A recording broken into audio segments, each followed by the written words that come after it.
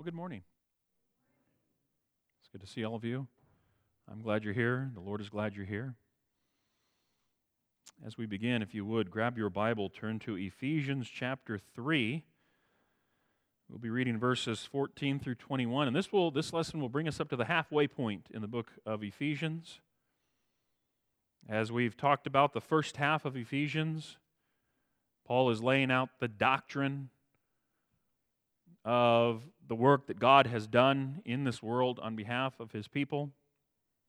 The second half of the book points to the duty of those who have been called according to His marvelous grace, how we are to live, move, and have our being.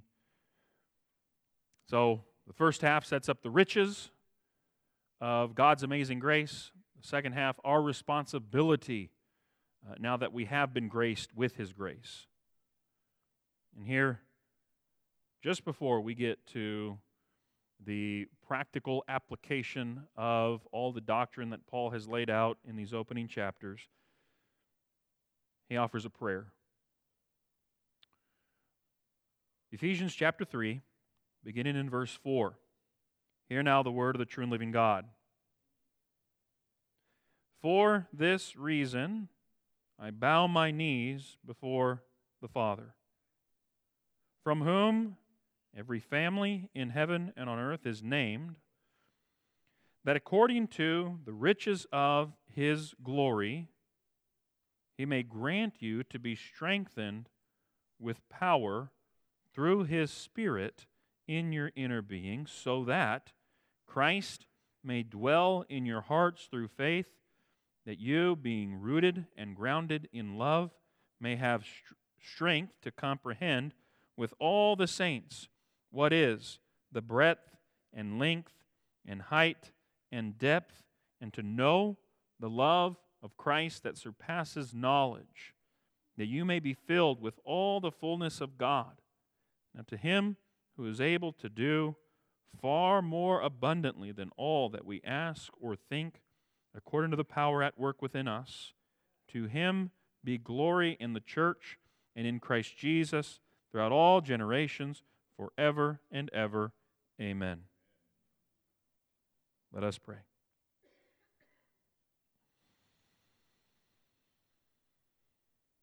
Eternal, holy God who exists as three persons eternally, Father, Son, and Holy Spirit, we pray that you, Father, by the Spirit within us, would enable us to recognize the love of Christ, that we would be filled with your fullness, and that we would be strengthened by the Spirit in our inner being. We pray this through Christ our Lord. Amen. This is now the second time that Paul has prayed for these saints. Back in chapter 1, verses 15 and following, he talked about, I don't stop giving thanks for you. I don't stop remembering you in my prayers. And he had a specific prayer there that God would enlighten the eyes of the hearts of these believers to know several things. And we enumerated those at that time. And now we circle back to prayer. We've entitled this series of lessons, Basic Christianity. That what is being communicated here in this epistle are the basics of the Christian faith and the Christian religion. And it doesn't get more basic than prayer. And here, Paul says, I bow my knees before the Father, there in verse 14. In fact, this verse begins similar to verse 1.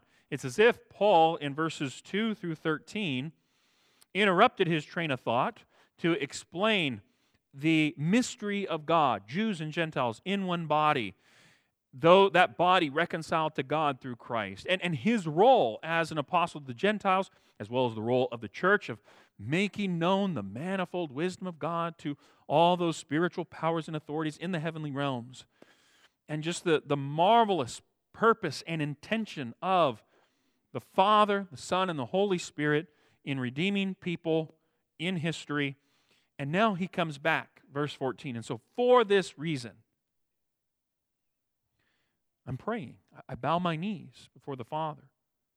There are a number of postures that are presented in Scripture as it pertains to prayer. You can pray when you're standing. Mark 11, verse 25 gives an example of that. You can pray when you're sitting. 1 Chronicles 17 and verse 16 tells us. You can pray flat on your face, like our Lord did in Matthew chapter 26 and verse 39. Here, what's accentuated is kneeling. Paul kneels. He bows his knee. It's a typical position for prayer. All this to say, you can pray at any time. That's the simplicity of prayer. You can pray when you're driving in your car. You can pray when you're walking around the block. You can pray in the comfort of your lazy boy recliner. Just, be mindful that you don't fall asleep when you're doing that, which, wouldn't be a bad thing to fall asleep while praying, right? You can pray when you go to sleep. You can pray right when you wake up. You can pray at any time. Well, I appreciated the songs that have been sung already. And so here is Paul, and he says, look, I bow my knees. There is a position, a posture of prayer that communicates reverence. We're kneeling, and yet notice he kneels before the Father. So this shows us, look, God is our Father.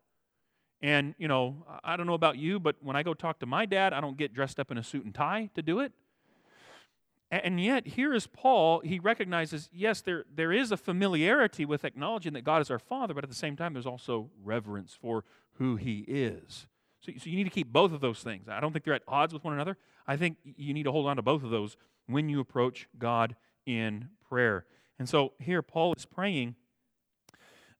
Here, the prayer is a little different.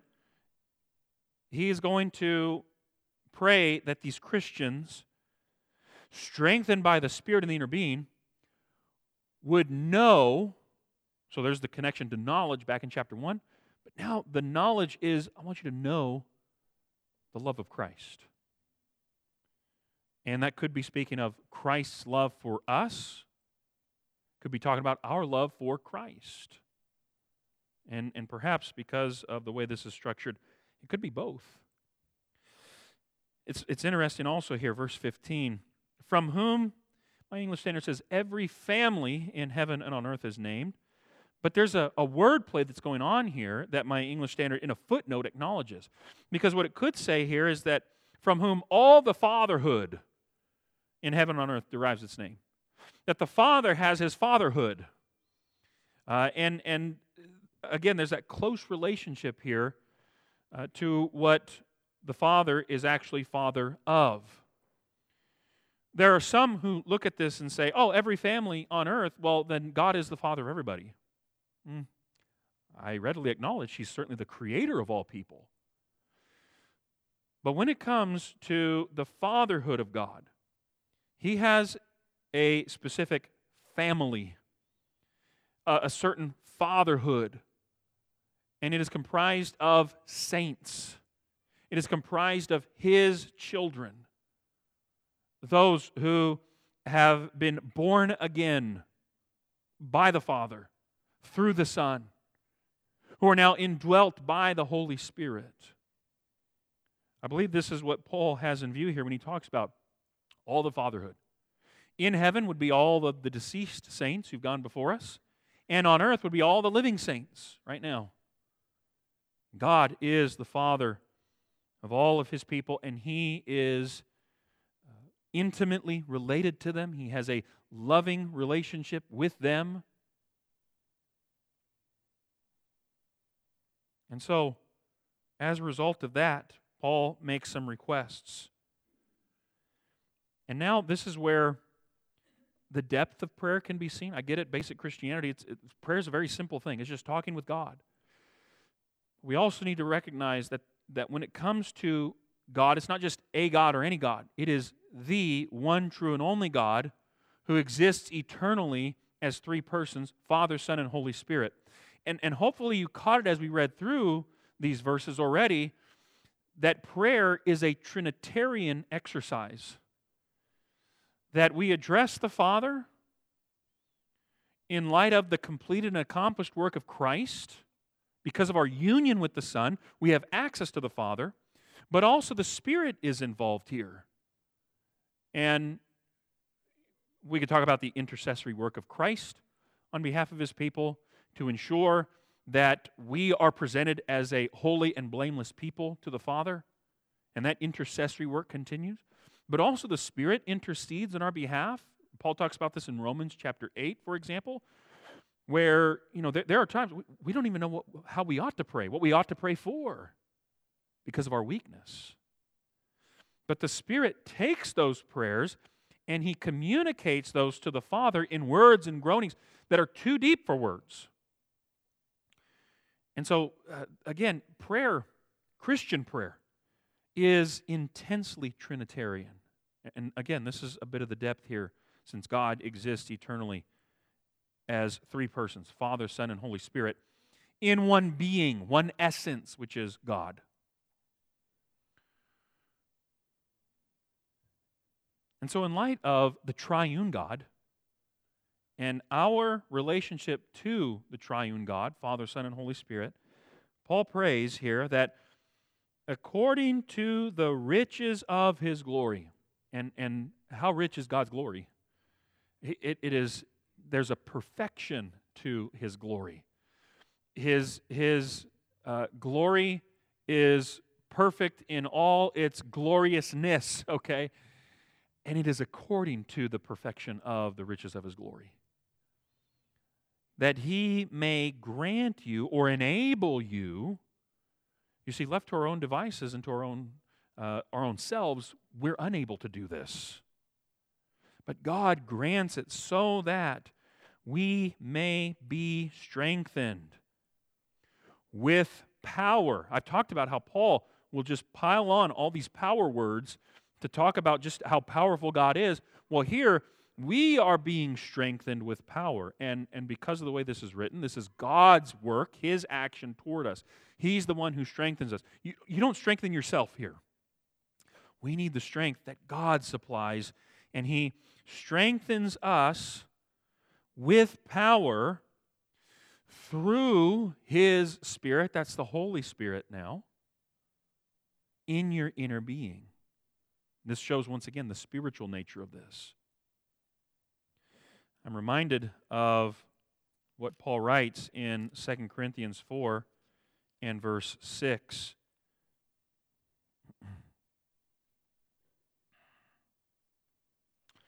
Which is that's the wrong text. Yes, verse 16. I knew there was a 6 in it. 2 Corinthians 4, verse 16.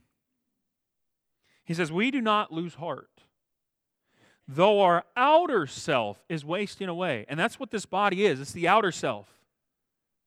And I'm sure each one of you, who you've lived long enough, you know, yeah, this outer self, it does waste away. It gives out. It betrays us. That's why on your calendar you have all those doctor's appointments, right? You know about this. Our outer self is wasting away. Our inner self, that's the inner being, that's the spiritual part of us, that inner self is being renewed day by day. It's a spiritual renewal, and it happens on a day-to-day basis. So even though day by day your outer self is wasting away, it gets weaker, it gives out, the inner self daily is being renewed. How? Through the Spirit, by God. And again, keeping in mind that Paul is addressing God the Father in prayer. Since he is a good father, he will not leave his children as orphans. He will surely strengthen us as a loving Father through his Spirit in our inner being. This is why we emphasize the indwelling presence of the Holy Spirit in the believer. And because we have the Holy Spirit, we have the promise, the sure promise here, of the strengthening, the spiritual strength that the Spirit supplies in our inner being. And so the Father, through the Spirit, strengthens us in our inner being. How so? What are some ways in which the Spirit operates in that capacity? Well, let me just give a few here. I believe the Spirit strengthens us when we are afflicted, even when that affliction comes from the good hand of our Father. That would be in discipline, by the way.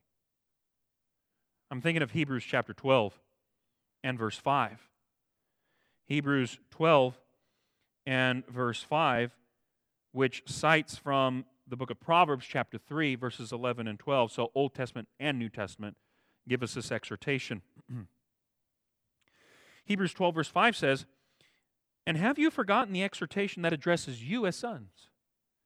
My son, do not regard lightly the discipline of the Lord, nor be weary when reproved by Him. For," let me tell you why, "the Lord disciplines the one He loves and chastises every son whom He receives." See, God here pictured as the Father once again. And notice the exhortation. On the one hand, my son, do not regard lightly. Your translation may say despise. That's good too. Don't despise the discipline of the Lord. You see, what happens sometimes, it can happen even to Christians, is when the providential hand of God, and sometimes it's the dark providences of God's hand, where His discipline comes upon us. You know what sometimes we do? We hate it. We despise it. And here the exhortation is, no, don't do that. Don't you realize the Father disciplines His sons? And that's a good thing for God to do. On the other hand, do not be weary when reproved by Him. See, that's the other side of this coin, is we become weary, we become faint. Some people do this as well. They stop walking with the Lord. And what is at the heart of both of these are two polarities of how we view ourselves. You see, on the one hand, I believe it's human pride that would despise or regard lightly the discipline of the Lord. Like, I know better than God. And that's why I shouldn't be going through this affliction. And then on the other hand is a view too lowly of ourselves, where we are dejected and we start to think of ourselves as, well, am I really even a son? In our affliction, guess what the Spirit does? He comes and He consoles us. He strengthens us in the inner person, in the inner being, so that we are able to view those afflictions, those disciplines, and those chastisements from the good hand of our Father. We recognize them for what they are. You can almost hear James in the background here, right? Count it all joy, my brothers. That's the one of the ways in which the Spirit comes and consoles us. When we come across affliction, even when that discipline comes from the hand of our Father, the Spirit comes and strengthens us, and we can look upon it in a better light. So the Spirit strengthens us in our affliction. Also, stay there in Hebrews and turn back several pages to Hebrews chapter 6.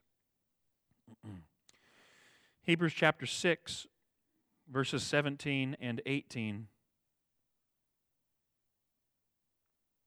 The writer here says, "So when God desired to show more convincingly to the heirs of the promise the unchangeable character of His purpose, He guaranteed it with an oath, so that by two unchangeable things in which it is impossible for God to lie, we who have fled for refuge might have strong encouragement to hold fast to the hope before us," the hope set before us.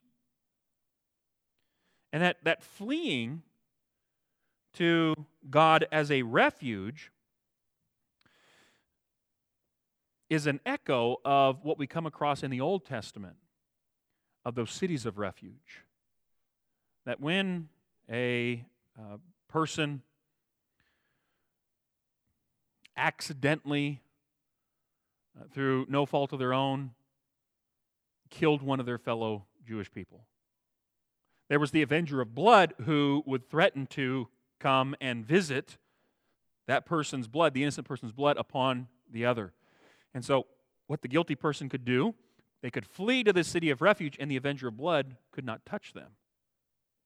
They would flee for refuge. And then once the high priest died, the guilty person was free to leave the city of refuge, and the avenger of blood could no longer touch them. That's what's in back of this idea of we who have fled for refuge. You see, we have committed cosmic treason against God. We have sinned against Him. And yet we can flee for refuge to the Christ who is our refuge when we sin. And now, since we have that refuge, we also might have strong encouragement. This is the work of the Spirit in consoling us. You see, our sin can so weigh upon us that we just, and the guilt of it just, I'm burdened with it. But the Spirit comes and He speaks a better word, and He says, wait a minute, you're in Christ. Christ is the one who's taken all that guilt and all that sin off of you, and we have this strong encouragement, this consolation from the Holy Spirit.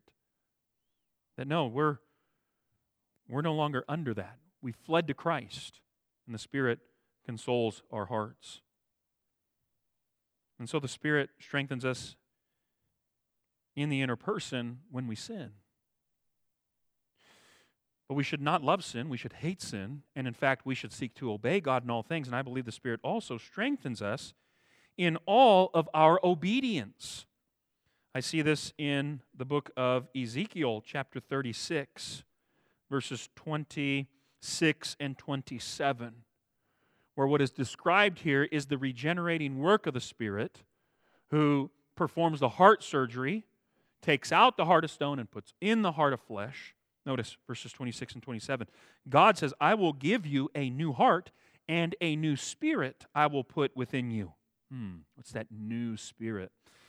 I will remove the heart of stone from your flesh and give you a heart of flesh. You see, without the regenerating work, without God granting new spiritual life, giving you that new heart, all that remains is that heart of stone. And so we praise God that He has done this heart surgery on us. And we have this new heart of flesh. But then notice verse 27. He says, I will put my Spirit within you. The Father sends His Spirit into us. We have His Spirit in the inner person.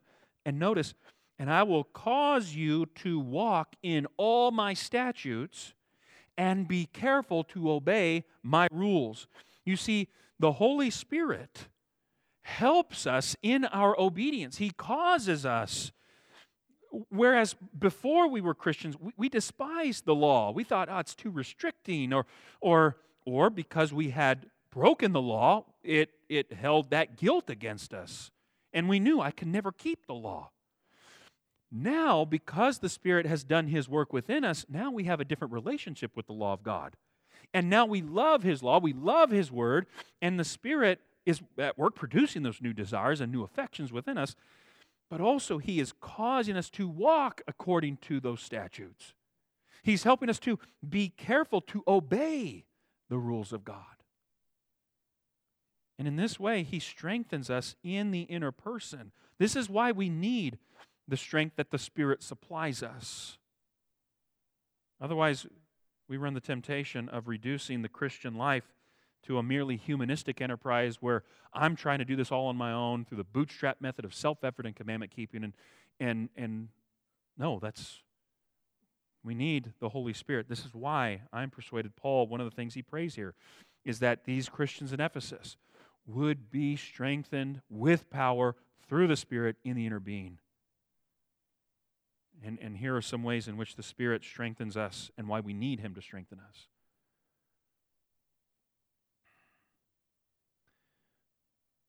But there's a purpose to this as well in verse 17. So that Christ may dwell in your hearts through faith.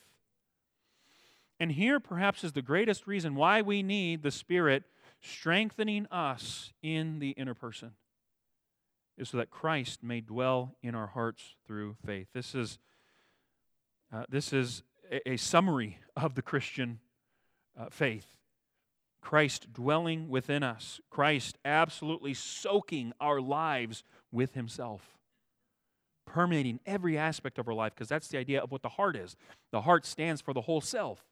And so Christ dwells in every aspect of us. He takes up residence within us. He reshapes how we live and how we move in this world. He redefines who we are. Whereas before we came to Christ, we had our own identity of who we thought we were. But now, in Christ, with Him dwelling within us, we have a new identity. Christian. We bear His name. And it's through faith. And indeed, it is the Spirit strengthening our faith that enables Christ to dwell in our hearts. In the New Testament, there's a number of ways in which the Christian life is described. You see, sometimes we're exhorted to put on Christ, and the initial putting on of Christ is often linked with baptism. I think of, like, for example, Galatians chapter 3, verse 26 and 27. We put on Christ. We put on the Lord in baptism.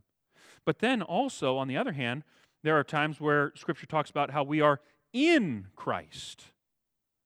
And it uses that language where we are in Christ.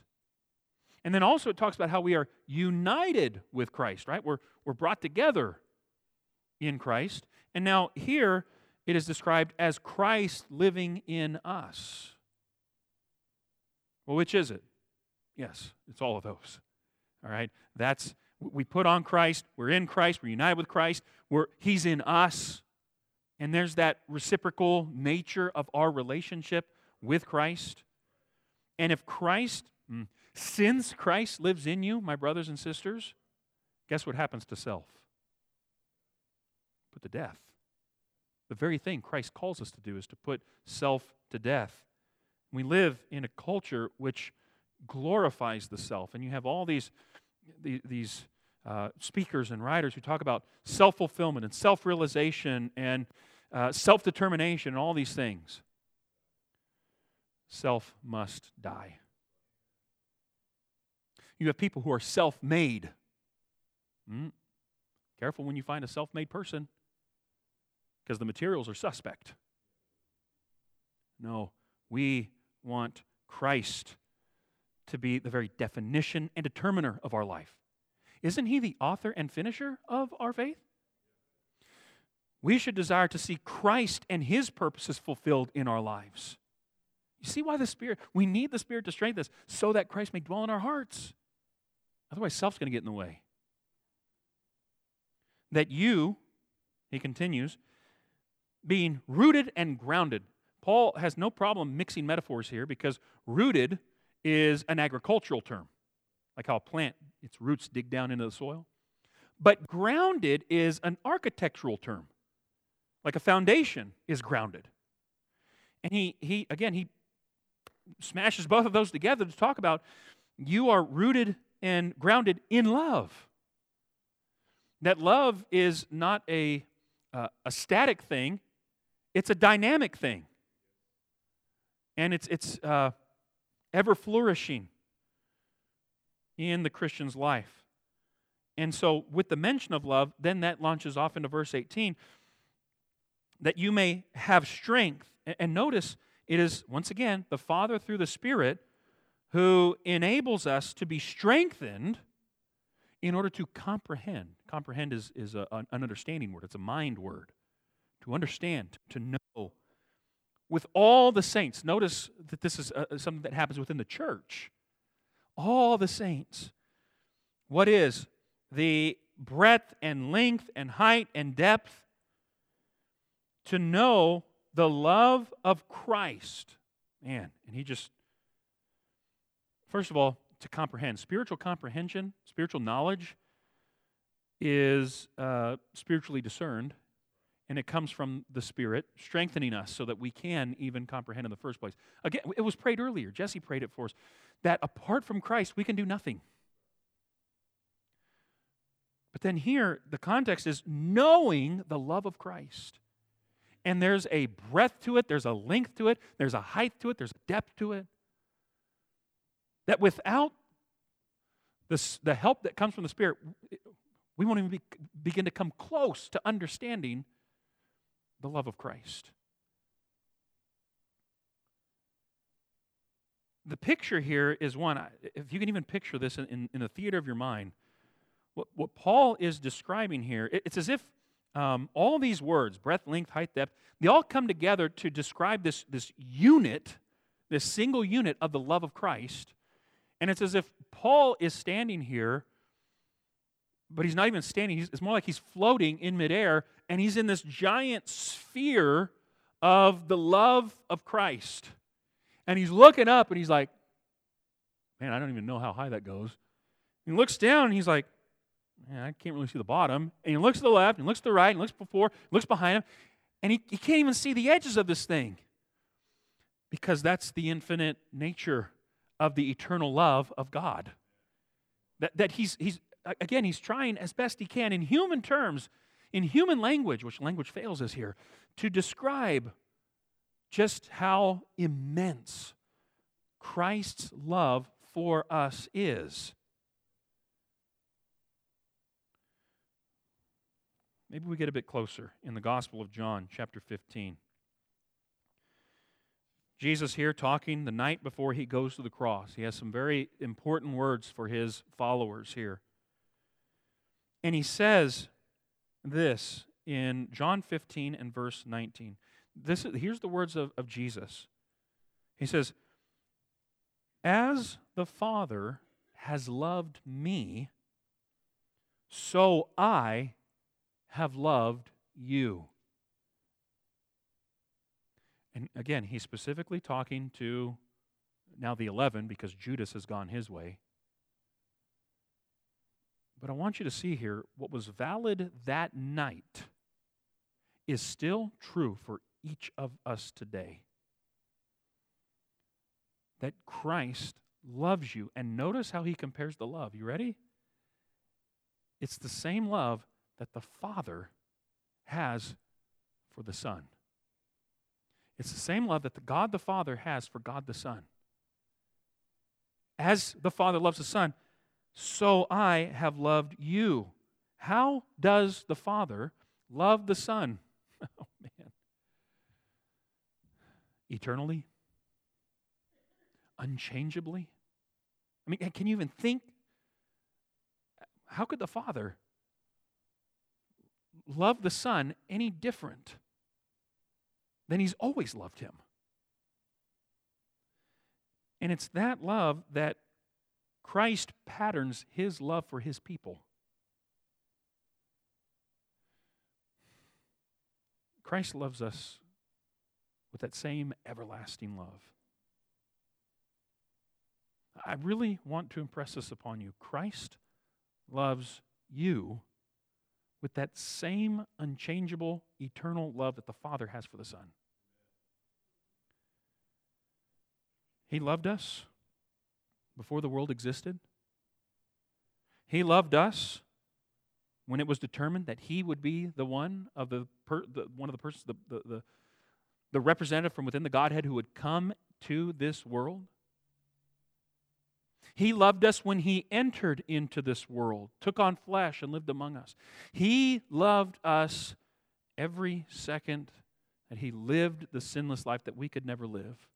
All throughout his ministry, he loved us. And then he loved us as he died on the cross. And he loved us when he was raised from the dead. And he loved us when he ascended back on high to the Father's right hand. And he loved us, well, he loves us even now as he intercedes on our behalf. And he will love us to the fullest when he glorifies us in heaven in the presence of the Father one day. Paul says, I pray that through the Spirit, in your inner being, you may have strength to comprehend the love of Christ. And even this, we're only touching the hem of the garment here, of the love that Christ has for his people, because, Paul says, to know the love of Christ, that surpasses knowledge. He says, I want you to know the unknowable. How will we come to know that? Well, We come to know it through what has been revealed for us in the Scriptures. This is how we come to know. And yet, even in the Scriptures, the Scriptures, being God's Word, are of such a nature that they ever give up their gems and their treasures. And there's always more to discover about the love that Christ has for us.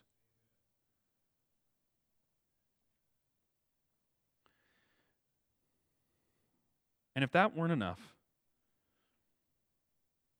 Paul here prays that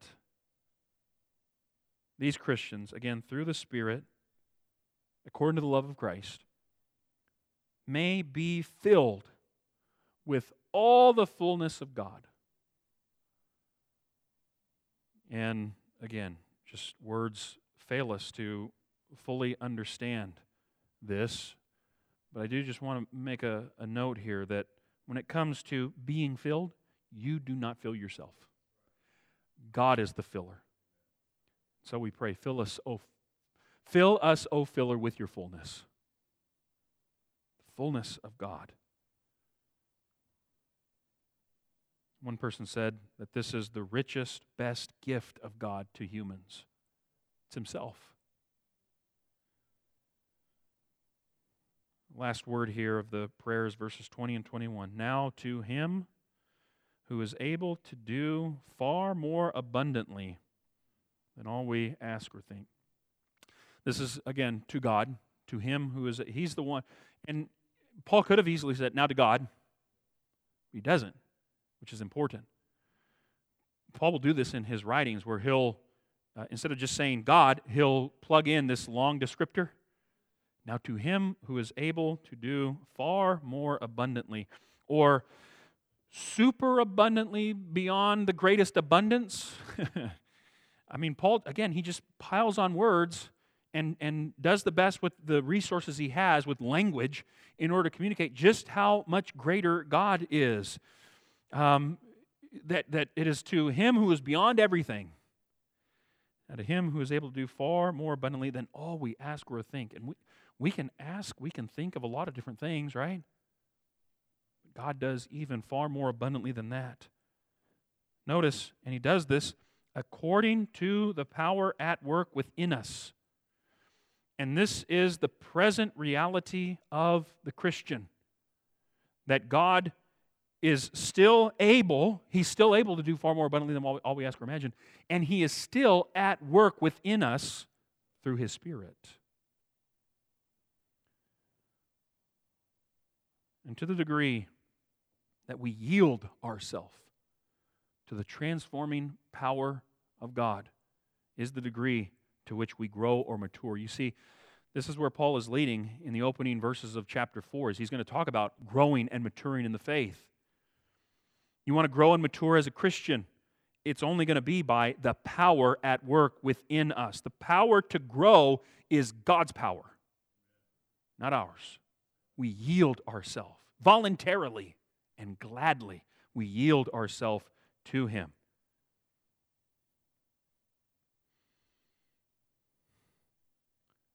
To Him, verse 21, be glory. And the way this is written, it is to God alone.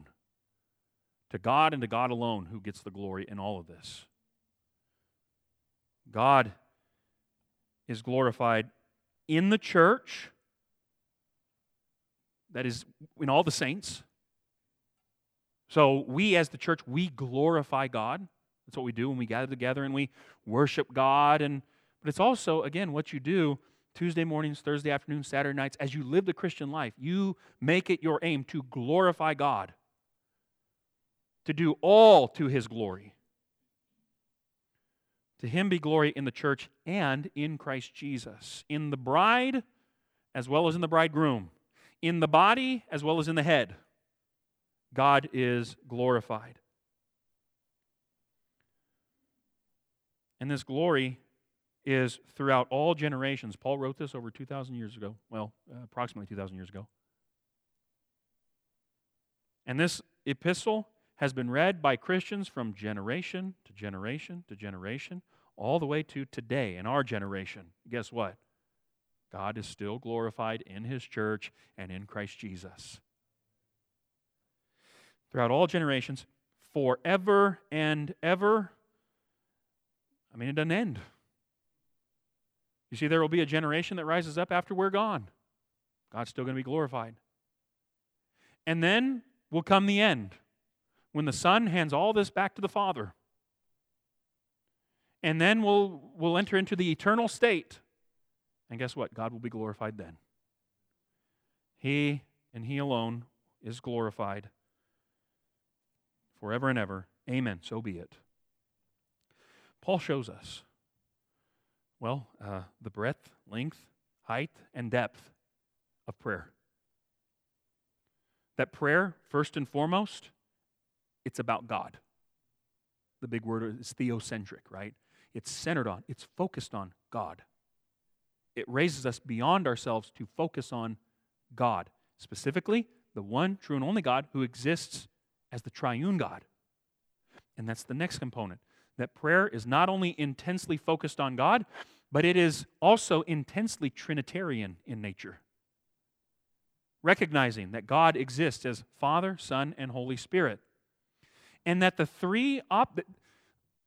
Father has His role, the Son His role, the Spirit His role, and yet they work harmoniously in unity with one another to bring about and accomplish their purposes in this world, and specifically for each one of us.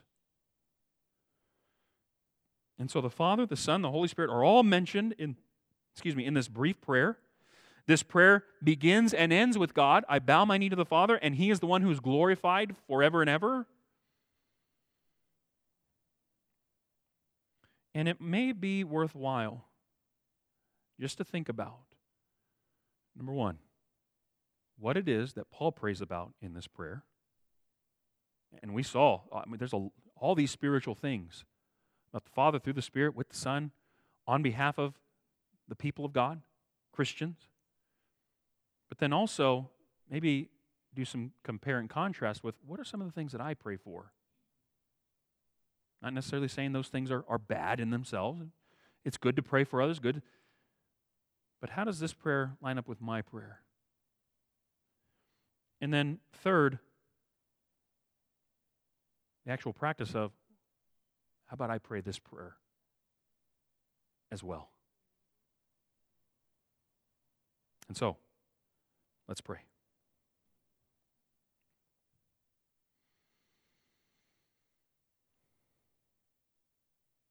Our God and Father, from whom every family in heaven, on earth is named, we pray that according to the riches of your glory, you may grant us to be strengthened with power through your Spirit in our inner being, so that Christ may dwell in our hearts through faith.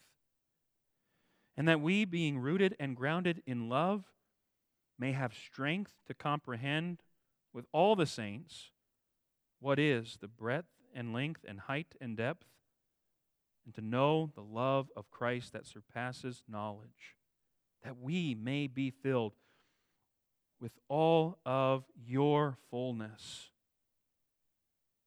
Now to Him who is able to do far more abundantly than all we ask or think, according to His power at work within us, to you, God, be glory in the church and in Christ Jesus throughout all generations, forever and ever. Amen.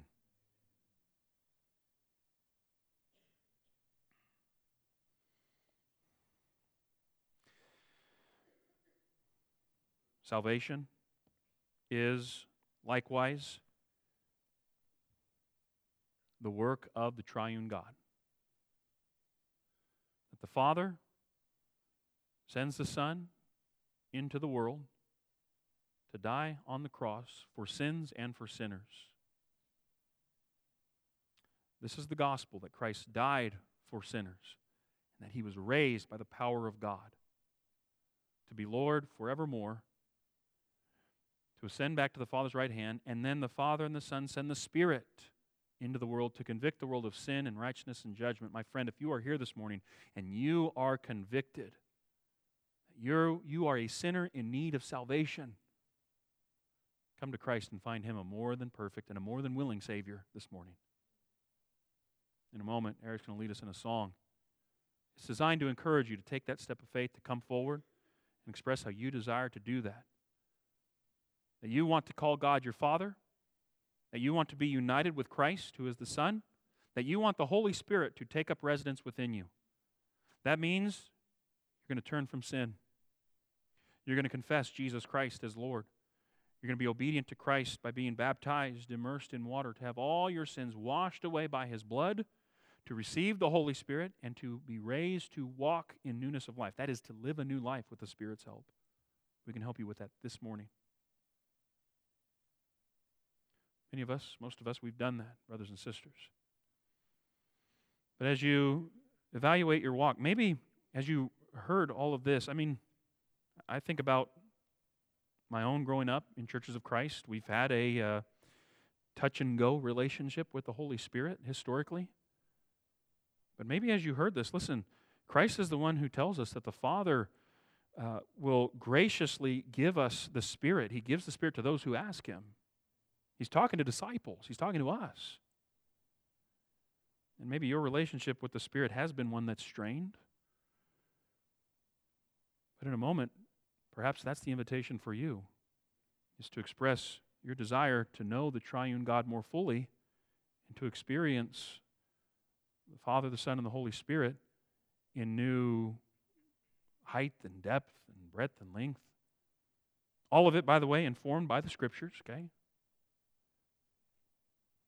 In a moment when Eric leads us, that's your opportunity as well.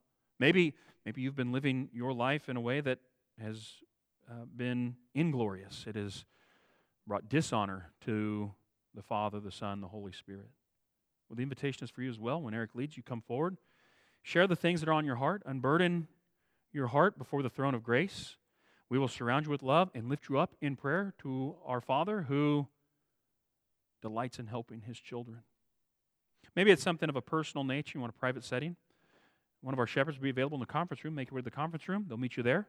Do the same thing there that we do here. Surround you with love and lift you up in prayer to our Father in heaven about the things that are weighing upon your heart and your mind this morning. Maybe it's something altogether unrelated to the things we've discussed this morning, but it's something that has been upon you. It could be something physical or spiritual, emotional, mental, what have you. Well, the invitation's for you as well. But the lesson is yours. The invitation is open. Won't you come right now while we stand and as we sing?